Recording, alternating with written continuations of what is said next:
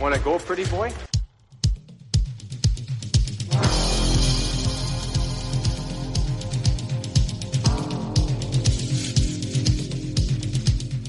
Two minutes by yourself and you feel shame, and then you get free.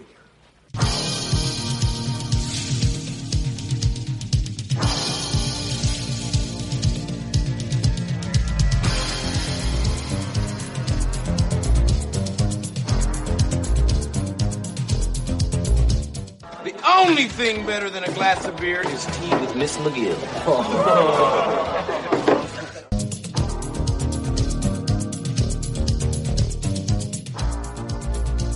And welcome to the Fourth Line Voice Podcast. My name is Darren. Thank you very much for tuning in. Episode 329 of the Big Show, some enforcer-based podcasting coming at you, brought to you by the Hockey Podcast Network.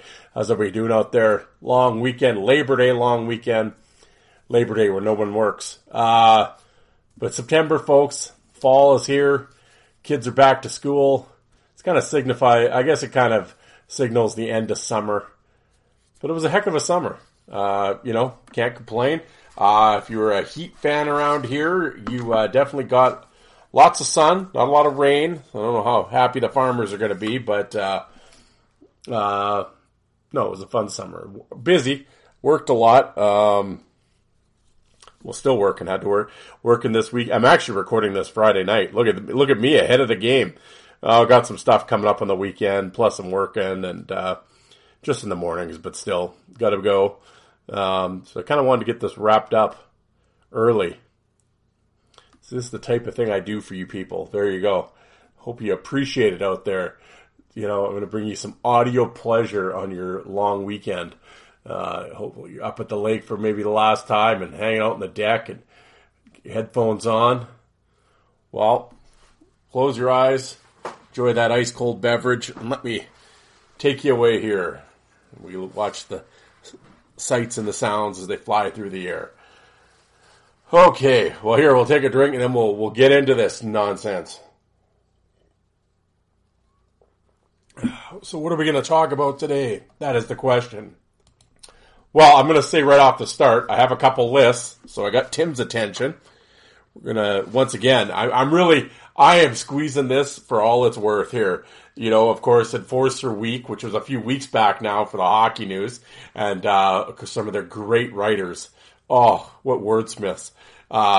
They put together their top 5 fighters, and they had a bunch of different teams. I don't know, it was about 15 or 16 of them. Well, today we're going to do the Arizona Coyotes and Colorado Avalanche.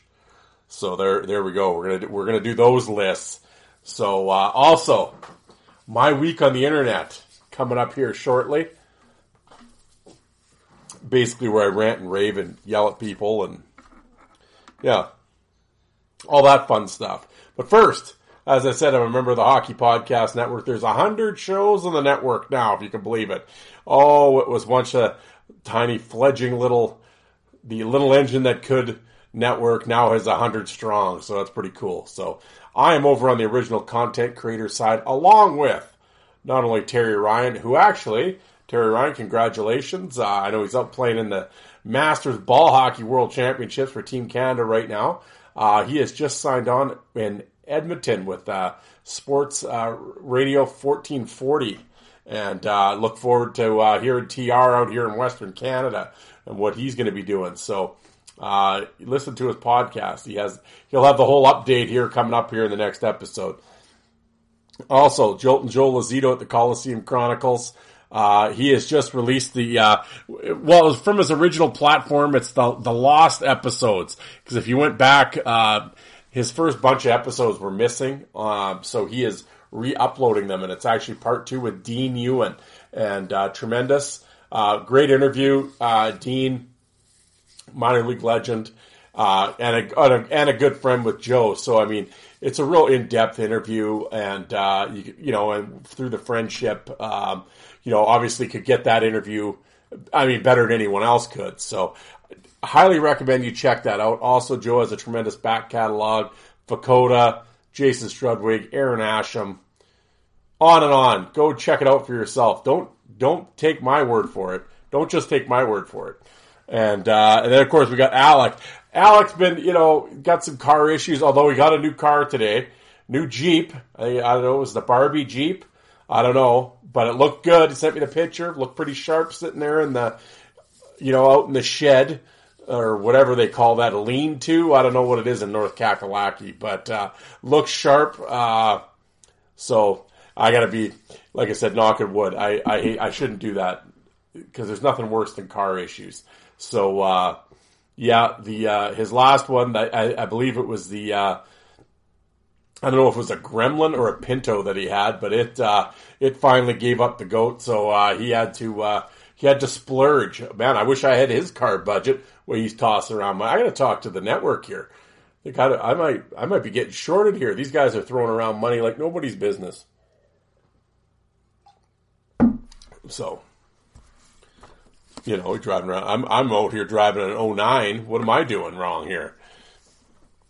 But check out Alec's back catalog again. Segroy, Buy Lois, Rob Ray. Speaking of Rob Ray, we'll get into that in a minute. But yes, tremendous. Also, Jordan at 5 in a game. He's still out working the rigs. Always working. But this fall, he'll be back in Cape Breton, back home for a few months, and he will get back at her with his show. So, lots of good stuff here on the network. So, speaking of good stuff, I want to thank everybody before we get into this episode. My last episode was with Catlin Big Snake. I played a little junior hockey, and of course, he was in Ice Wars 3 last month in Wyoming, and did really well. Won his first bout, lost a decision in extra rounds in the second bout to Andre Thibault, but he had a great showing, and he was a great guest. Came on, talked about his junior journey, and then getting the call from Morasti to go into Ice Wars and his training, and then just the game planning that went into it, and good dude. I want to thank him again for coming on the show. I want to thank everybody who took the time to listen to that show, as it was rocketing up the charts. I believe it got up to, last time I looked, it was at like 65 or something in Canada and like 50 something in the UK. So that was pretty cool. So I want to thank everybody who took the time to listen to that show, and a lot of fun. Good guest. But yeah, other than that, guys. If you happen to be on social media, as I would say, I don't know why you'd do that to yourself, but if you are, Fourth Line Voice on Twitter as well as on Facebook. And if you happen to be on the YouTubes, go check it out. Fourth Line Voice on YouTube. I have over 2,000 videos on there. All different leagues. Whatever league you're looking for, just punch it into the search engine. Boom, boom, boom. Up it'll come. WHL, OHL, NHL, AHL. You name it, it's there. Starting to drink my beer, and I already got the hiccups now. Look at this. But real professional outfit we got here. But yes, and if you happen to be watching a video and you enjoy it, hit the little thumbs up button there. YouTube loves that shit. So if you could do that, that would be tremendous. And same thing with the not only myself, but Alec or Joe, whatever podcast you happen to be listening to. If you enjoy a podcast, I know you guys listen to lots of different stuff out there, hit the star rating on iTunes and on Spotify or wherever platform you happen to be listening to. Again, it's something that you can do to help out the creator. And again, it helps out in the algorithms for us. So, like I always say, you're holding it in your hand anyway, you're hitting play and whatever. Right above it's the star rating. Just hit that and submit it. I would, not only myself, but as I said, Alec, Joe, and anybody, believe me, anybody that does a podcast would appreciate you doing that. So if you could do that, that's the last thing. Download, don't stream. That's how that's how they track things, and that's how we get paid around here. So, no streaming, just download, please. There, that's my last plea. You won't hear any more from me, but not this episode anyway. But how about we get into this this business here? My week on the internet. All right. The first one, this is just a classic. Just a classic example of people that just don't get it. I just want to look this up real quick so I don't get the guy's name wrong. It's a basketball story, but it does relate. I will have a story after this. Brian Scalabrine he played for the Boston Celtics. I'm sure he probably played for a few teams, but he was a bench guy, role player. Anyway, he had people tell him that he could be beaten in a one-on-one because he was just a role player in the NBA. And he responded with, I'm closer to LeBron than you are to me. And he actually ended up playing 4 people, one of which had a Division I basketball experience, and he beat everyone by a total of 44-6 in 4 one-on-one games. Yeah, see, this is the utter buffoonery of people online. Maybe it's because they sit and watch it on TV and professional athletes make it look so easy that I guess when they're watching it, they think it's easy too, which is amazing. Because I'm thinking the people that probably flap their lips like this shit don't actually really play a sport or certainly have never played anything competitively. It's baffling to me. When you're an elite level athlete, the percentage, I'm even talking junior hockey. The filtering system that goes through that, the very small percentage that plays junior, then plays college, then he plays in the minors, let alone the NHL. It's staggering, the numbers. You think of the millions of kids that or hundreds and hundreds of thousands of kids that are playing hockey every winter. How many of them make junior? How many of them make college and then the pro? Yet these buffoons will talk. Case in point, I had a seasonal kid a couple years ago sitting in our lunchroom.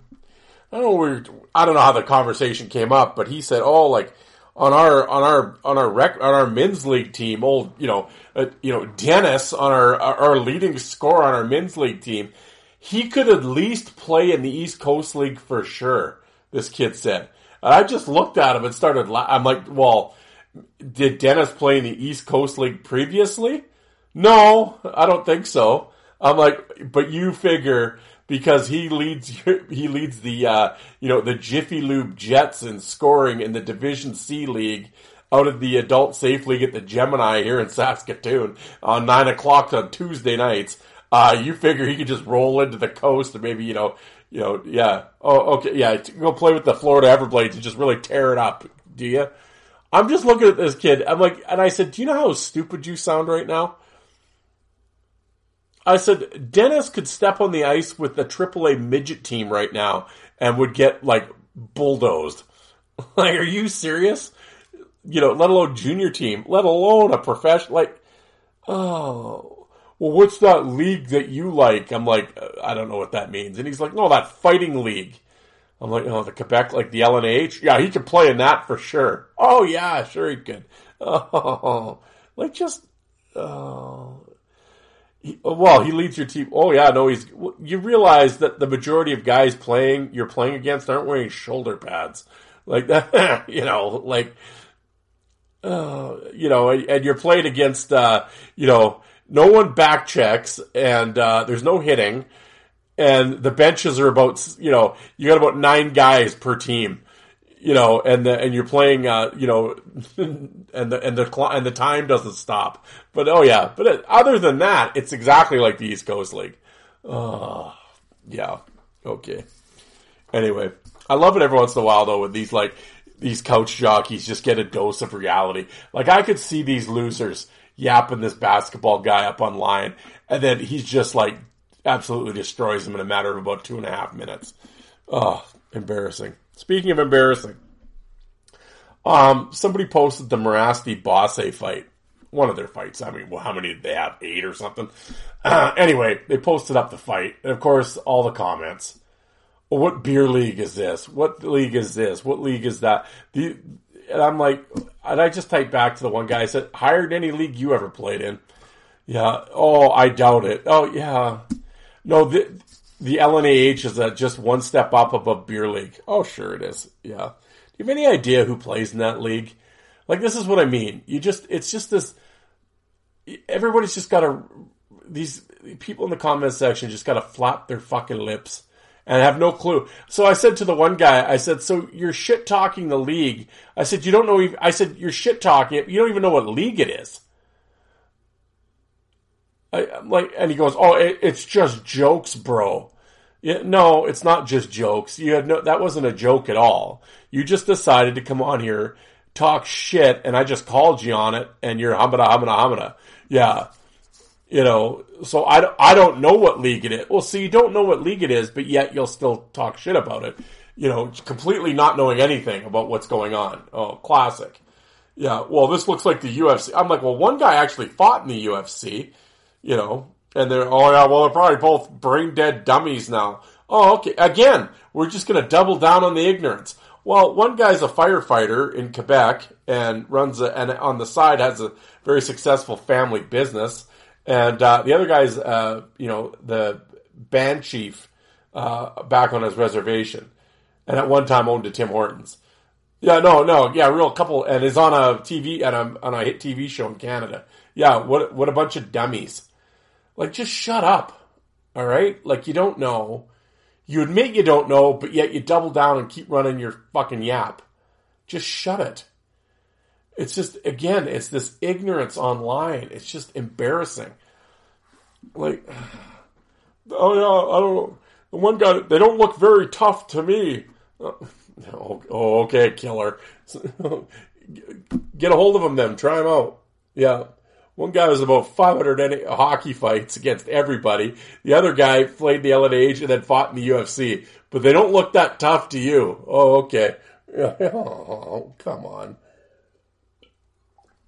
And they can say these guys are serious.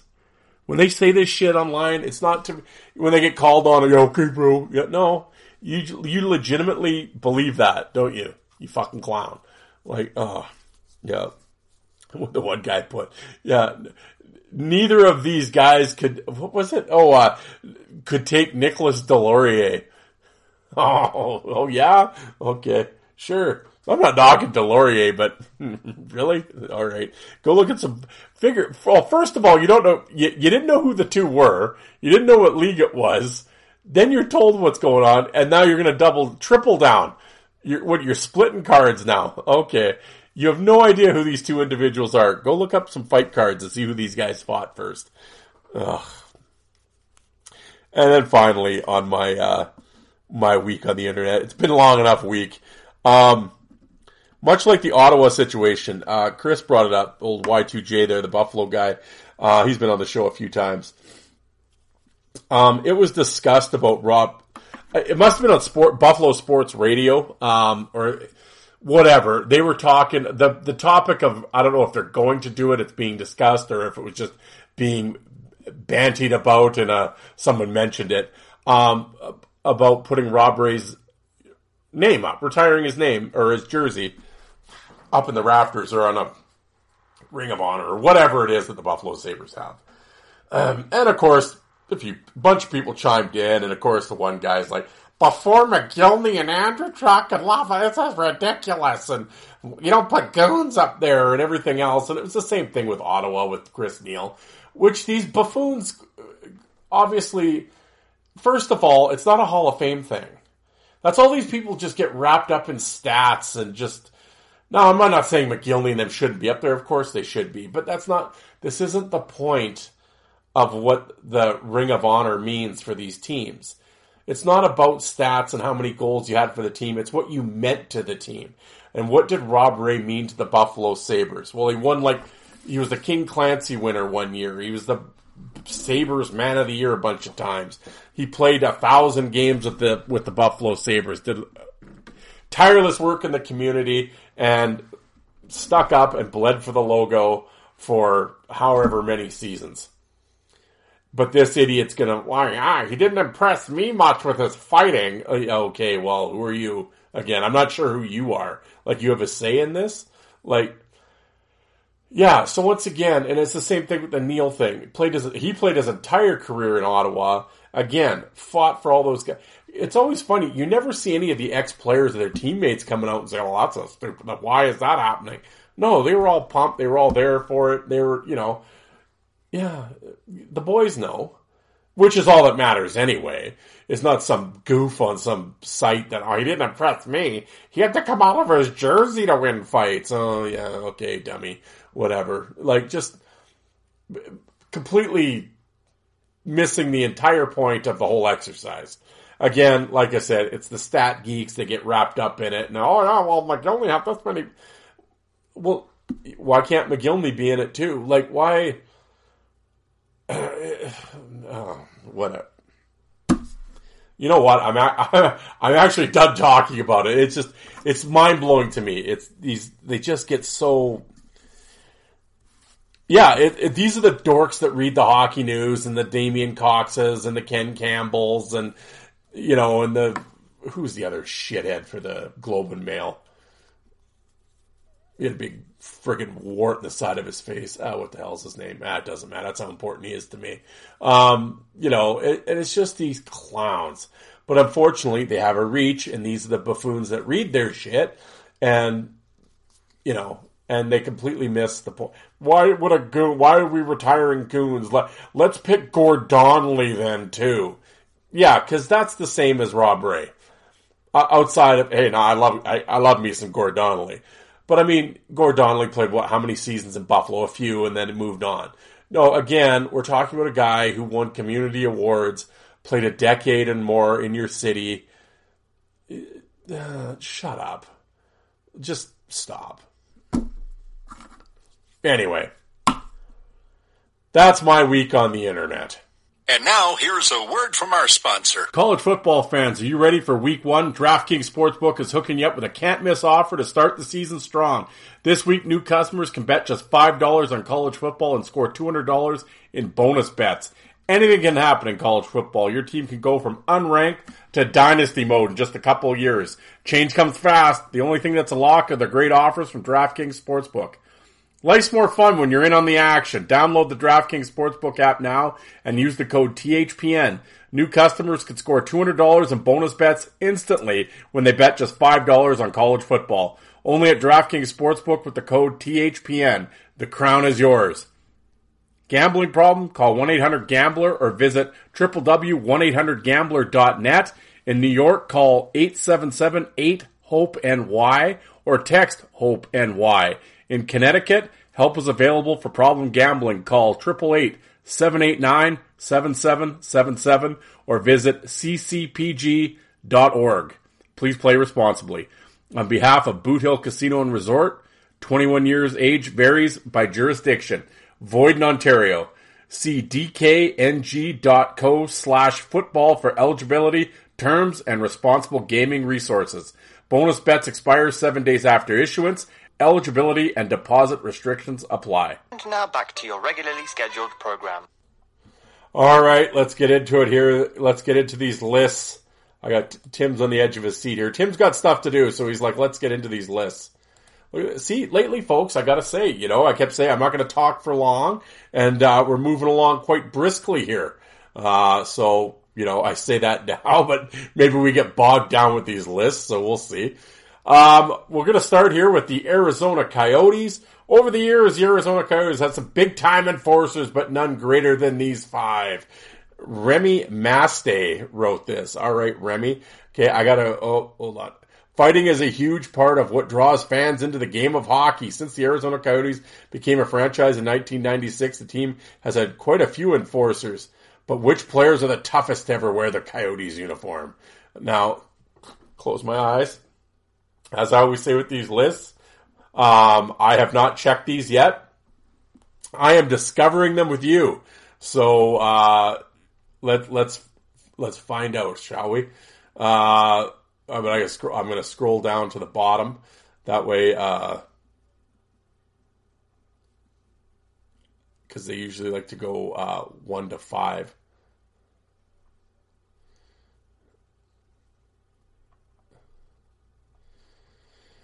All right. Number 5, Jim Cummins. 75 games, 236 fights with the Coyotes.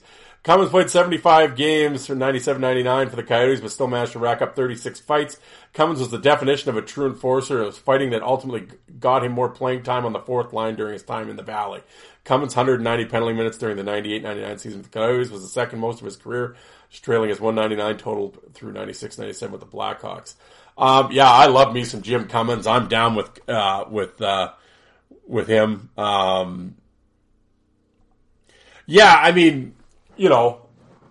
Yeah, hey, Jim was a bit of a catcher, but hey, you want to be entertained, put on a Jim Cummins fight. That's all I got to say. He's one of those guys, I always call him video fighters. Like, stuck his chin out, went for it, kill or be killed, and hey, whatever. The win-loss record might not have been sparkling, but it was never boring, and yeah, I'm down with Jim Cummins. Fucking A.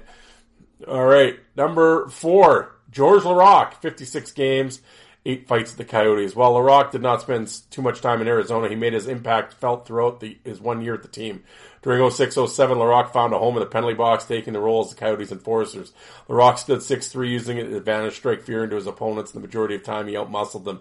He's a special kind of enforcer to play just one season with the Coyotes, but be on the list. That's exactly who Laraque was. Yeah, I mean, I've always said George Laraque. I mean, he's in my top 5 of all time. It's always tough when you do the list, I guess it's like you have to sort of clarify. It's like, who's the best fighter to ever wear the uniform? Well, if it was the best fighter to ever wear a Coyote uniform, Laraque should be number 1. But it's like, oh, how many, but then it's like, no, but I went by the fights that he had while he was with the team. Okay, well, that's a little different. Because George was sort of at the end of the line in Arizona. I know he was there when Gretzky was the coach, and I don't know if him and Gretzky got along. Or I don't know if it wasn't they didn't get along. In his book, I remember Laraque saying that Gretzky was a shitty coach and whatever. I can't remember, though, if they didn't like each other. I don't think that was the case, but I think he just couldn't get going under Gretzky. So, but I actually completely forgot about George. I knew he was, I know he played in Arizona, obviously, because I read his book. So, I've seen his fights. I know he played in Arizona, but it was one of the, it wasn't very memorable, we'll put it that way. Again, now I'm being one of that person. I don't remember his fights, and then I'm telling you it wasn't very memorable. But I know this is sort of, again, though, if we're going to say the toughest guy to ever wear their uniform, I would say it was George. But if we're just going by his time or these guys' times with the Coyotes, all right, I get it. All right. Number 3, Jim McKenzie. There you go. Jim McKenzie played for the Winnipeg Jets last season before relocating to Phoenix. As with the Coyotes during his first 2 seasons of existence. McKenzie really was one of the first enforcers in the Coyotes organization has ever truly had. Embraced the role as a tough guy. He stood a staggering 6'4", established himself at the top of the list. Top enforcers in the NHL during his time in the desert. Yeah, I mean, Jim McKenzie's a bad dude, man. I don't know. I know, Tony's just cringing when I say this, when I say he's underrated. Not by fight. I mean, fight fans, I always said, fight fans know how good he was. Like, legit fight fans know how good Jim McKenzie was. But I think for just maybe the fair weather fans or the, whatever, I think he kind of flies under people's radars because he played in Phoenix and in Winnipeg and stuff like that.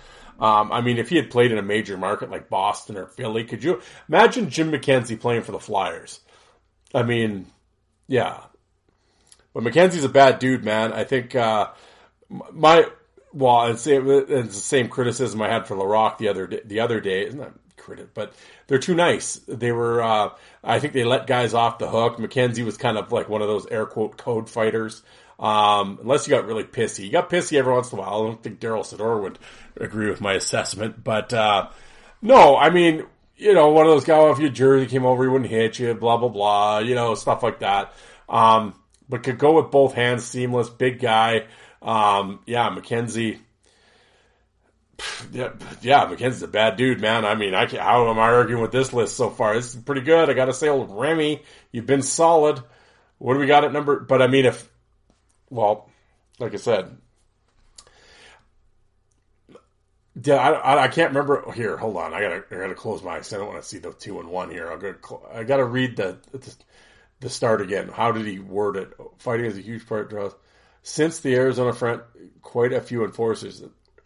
Which players are the toughest to ever put on a Coyotes uniform? Okay, so again, like I said, you got to sort of word these things. How, again, as I said, is it the best fighter to ever put on a Coyote uniform? Well, I would have Laraque at number 1. I'd probably have McKenzie at number 2. And that's not without. I haven't even seen who 2 and 1 are yet on this list. But they can't be better than McKenzie and Laraque. I'm just going through the Coyotes' history. nothing's coming to my head. So let's see here. Let's scroll back. Number 2 is Bissonnette. All right. Paul Bissonnette, known as one of the top hockey personalities on TNT, but many forgot his track record as an enforcer in the NHL. Bissonnette played for the Coyotes from 2009 to 2012. Instant fan favorite due to his knack to fighting. Not all players are remembered by their highlight reel goals. Bissonnette will always be remembered for being an enforcer, a trait that helped shape his personality and career.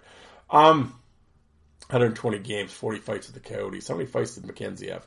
54. Yeah, LaRock had 8. Okay. Well, if you're going to say, well, no, it's their fights in a Coyote uniform, well, I would have McKenzie ahead of Bissonnette.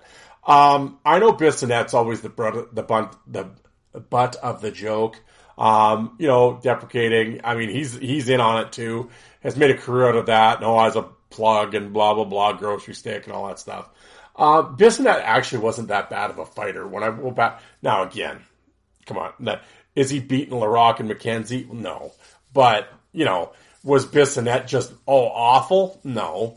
He wasn't bad. Again, product of his environment. I've always said the thing I will give Paul Bissonnette complete marks for is he really coming up through junior in the minors, he wasn't a fighter. He would fight, but he certainly was not an enforcer. He was in an OHL All-Star game. He was an East Coast League All-Star. Bissonnette was a decent defenseman, but he also knew he did not have the skill level on D to make it in the NHL. So he found another way to do it, and it was by turning himself into an enforcer. And that's not, I'm just going to fight then. Like, it's not just something you're just going to go do, I'll just fight then. No, you either have it or you don't have it. And you can't, I've always said, the saying is you can't paint stripes on a house cat and call it a tiger. It doesn't work that way. You can't just flip a switch one day and I'm going to be a fighter now.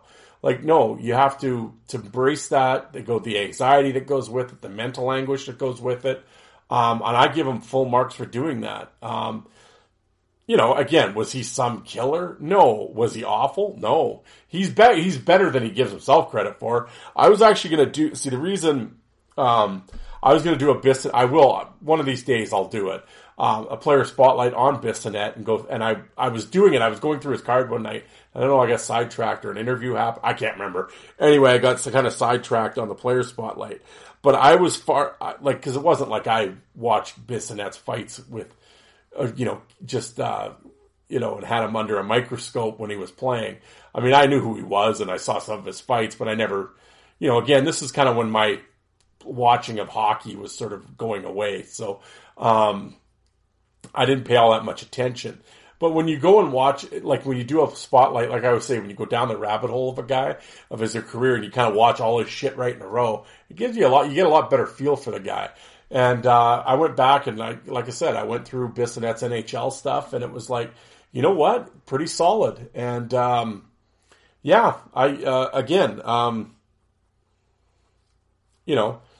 can see him being on a Coyotes list. I wouldn't have him in front of LaRock and McKenzie. I might have him in front of Cummins maybe, but him and Cummins, 5-4, switch around, whatever. But yeah, I could see that. But I have no problem with Biz on this list. Not where he is, but not at 2. But yeah, I'm down with Bissonnette. I'm curious to see to know who number 1 is. If you have McKenzie, LaRock, Bissonnette, and Cummins, who I'm trying to Arizona, well, they wouldn't put Kachuk there or something. Well, who knows? Let's find out here. Drum roll. Number 1 is... Oh, tremendous. Oh, Chris, speaking of Chris, who I talked about Y2J, he is going to be pumped. Number 1, Andre Nazarov. 122 games, 43 fights in the Coyotes. I didn't realize he fought that much Coyotes. Nazarov, known as the Russian Bear for a reason. 0-1 to 0-4 with the Coyotes. Nazarov used his aggressive nature and quick temper to establish himself as one of the most intimidating players in the NHL. Standing 6'5", Nazarov struck fear into his opponents. He was not afraid to throw punches and consistently found himself in the penalty box during his time in Arizona. The Russian native was hard to read and understand, making him even more intimidating to opposing players. No. Nazarov was awful. He was dirty. He wasn't afraid to eye gouge and headbutt, and he did a number of things. Chris, I can tell you right now, old Chris there in Buffalo, he's yelling at his dashboard right now. Yeah. Watch the Coxus. But yeah, no. Nazarov should not be anywhere near a top 5 list. No,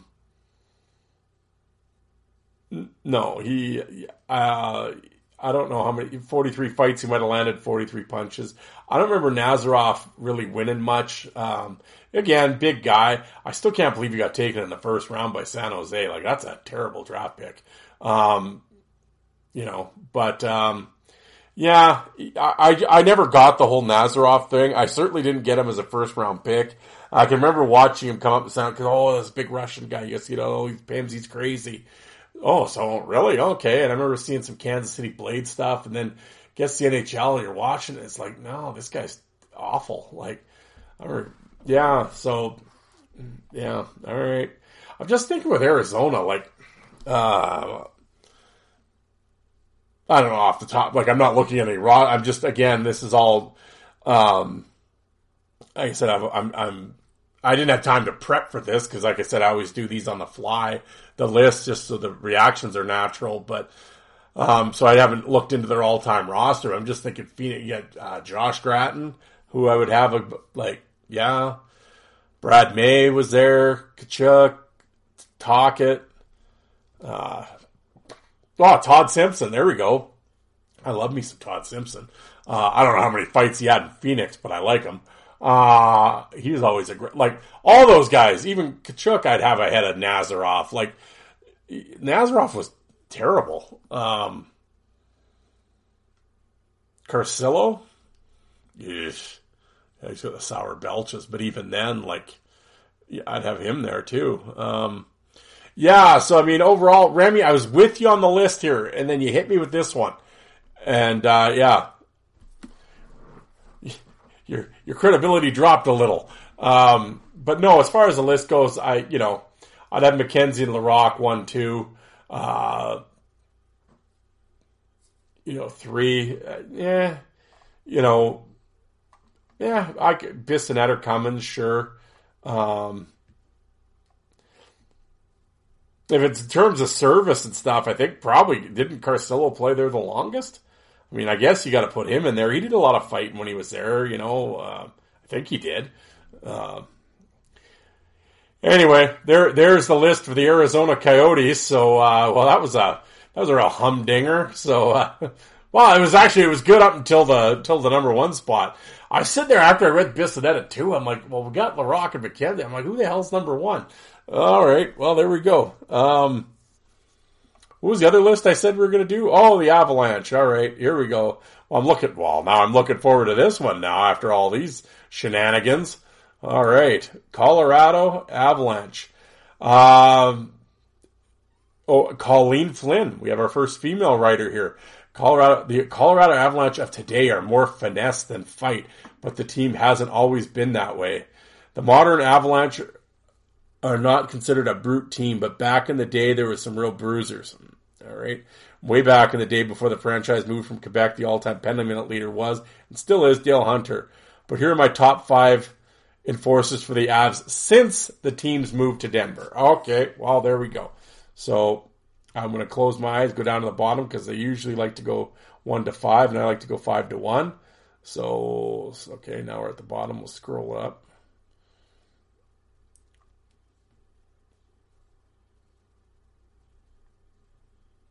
Number 5. Well, we're off to a good start here, Colleen. Adam Foote. Oh, nickname Footer. All right. 592 games, 17 fights. Okay. The only defenseman on the top 5 list, Adam Foote, was quite notable as an Avs enforcer, even though he didn't rack up the fight totals. Well, if you didn't rack up fight totals, you're not an enforcer, but all right.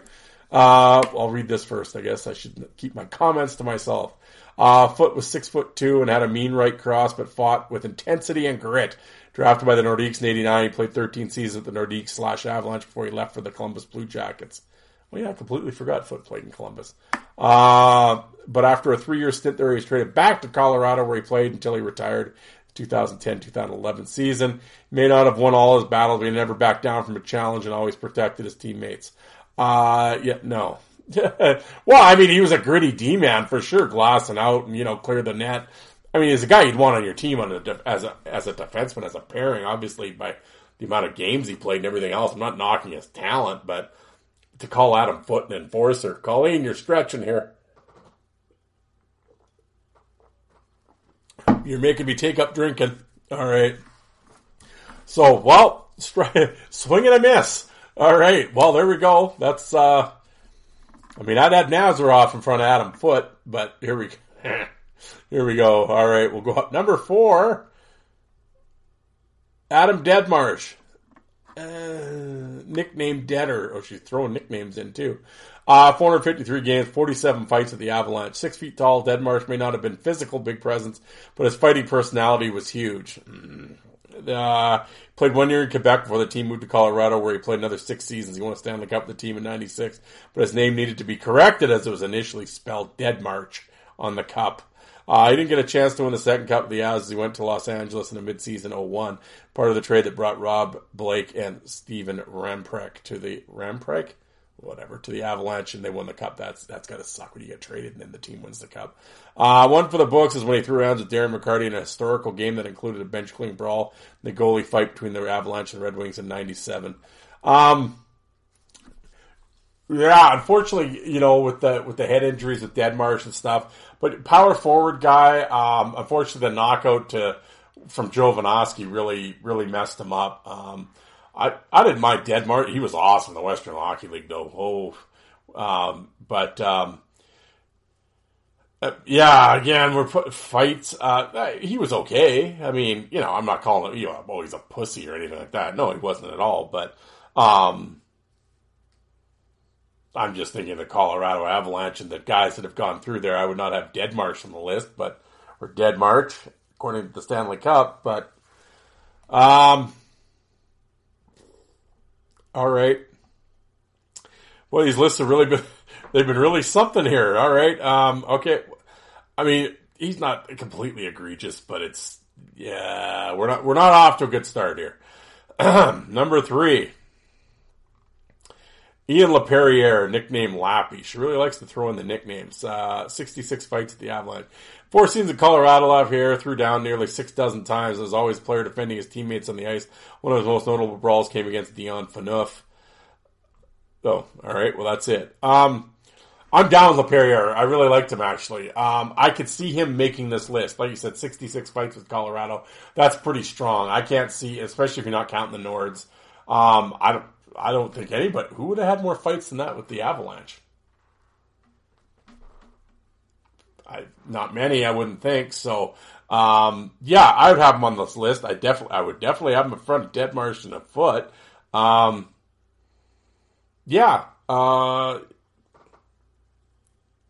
don't know. I don't know. I guess I got to see who the other two. In my head, I'm thinking who the other two should be.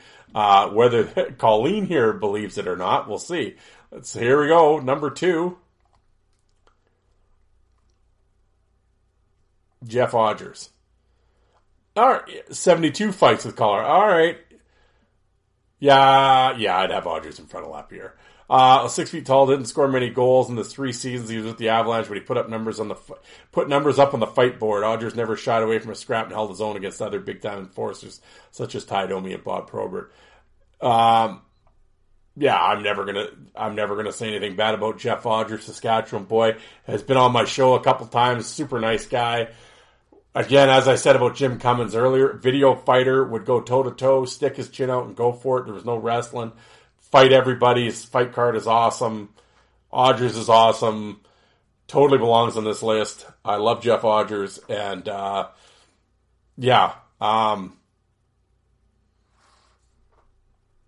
there's a few guys that are, because we got one left here, and there's a few guys that are missing. So let's see here. Number 1, who do you folks think it is? Let's all yell together. I'm yelling Scott Parker, but let's see what you guys yelled, and let's see what Colleen said. Cody McLeod. Well, 129 fights at the Avalanche. Okay, well, there you go. I didn't realize he fought that much with the Avalanche.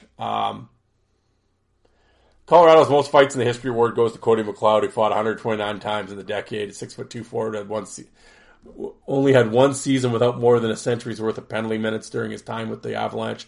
One of McLeod's most memorable fights against Chris Thorburn in 2016. Okay.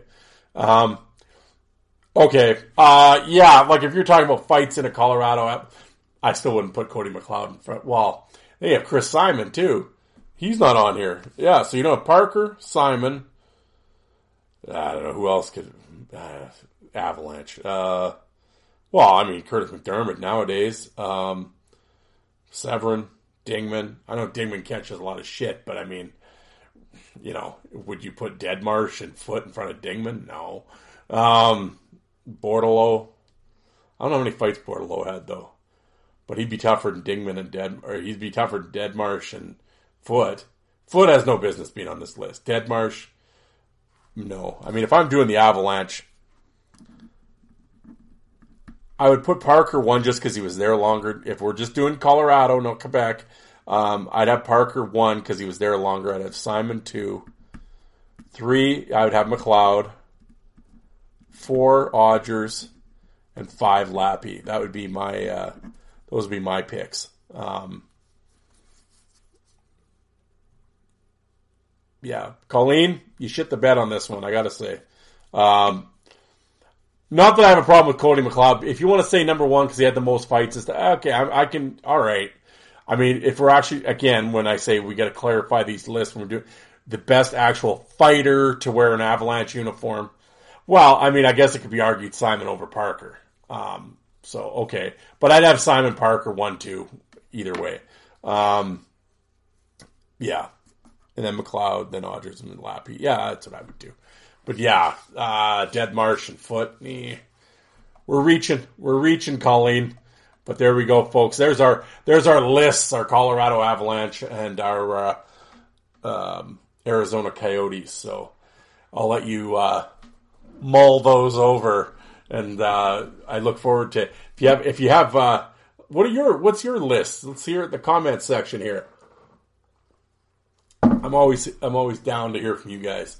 But there we go, folks. There's another edition, as Ed Whalen would say, another edition of Stampede Wrestling. Yeah, I always enjoy doing the list. I always hope they're shitty because then it's just funny. Those were kind of shitty, so it was kind of funny. But I want to thank everybody for taking the time to listen. Thank you, everybody, again for the great response to the Catlin Big Snake interview. I hope everybody has a great long weekend. Into September, into the fall season here. My birthday is a couple of weeks away on the 17th, so feel free to get the gifts in the mail now, so I can get them on time. No, I kid. But as I always say, folks, I know there's hundreds and hundreds and hundreds of hockey podcasts to listen to, and the fact that you chose to listen to mine, I really do. I greatly appreciate it, and thank you. And the response lately, the show's been real strong lately. Really good feedback, and the numbers have been good. And it's growing. I don't know if it's the reels I'm doing on Facebook that I started to do now, or what's going on, but If you know someone, pass on. Tell them there's an old-time hockey podcast they listen to. And as I always say, this is your guys' show. And, it's a show for the hockey fight fan, because I'm a fight fan. And this is your guys' show. And if you want to be on the show and do the 10 rapid-fire questions, or you have an interesting story, drop me a line. Hockey Fights, all one word, hockeyfights@hotmail.com. I'd love to hear from you. If you just want to bullshit, or you have some constructive criticism to throw my way, I'm all ears. And if there's something you want me to do, or if there's something I'm doing you don't want me to do, let me know. And I'd love to hear from you. So please feel free to drop me a line at any time. And or if you're on social media, my DMs are open, as the kids say. Drop me a line. I'd love to hear from you. But in the meantime, folks, I am going to get out of here. Thank you once again for tuning in. I hope everybody has a very happy Labor Day. And we'll talk to you guys on Wednesday. Thanks, everybody.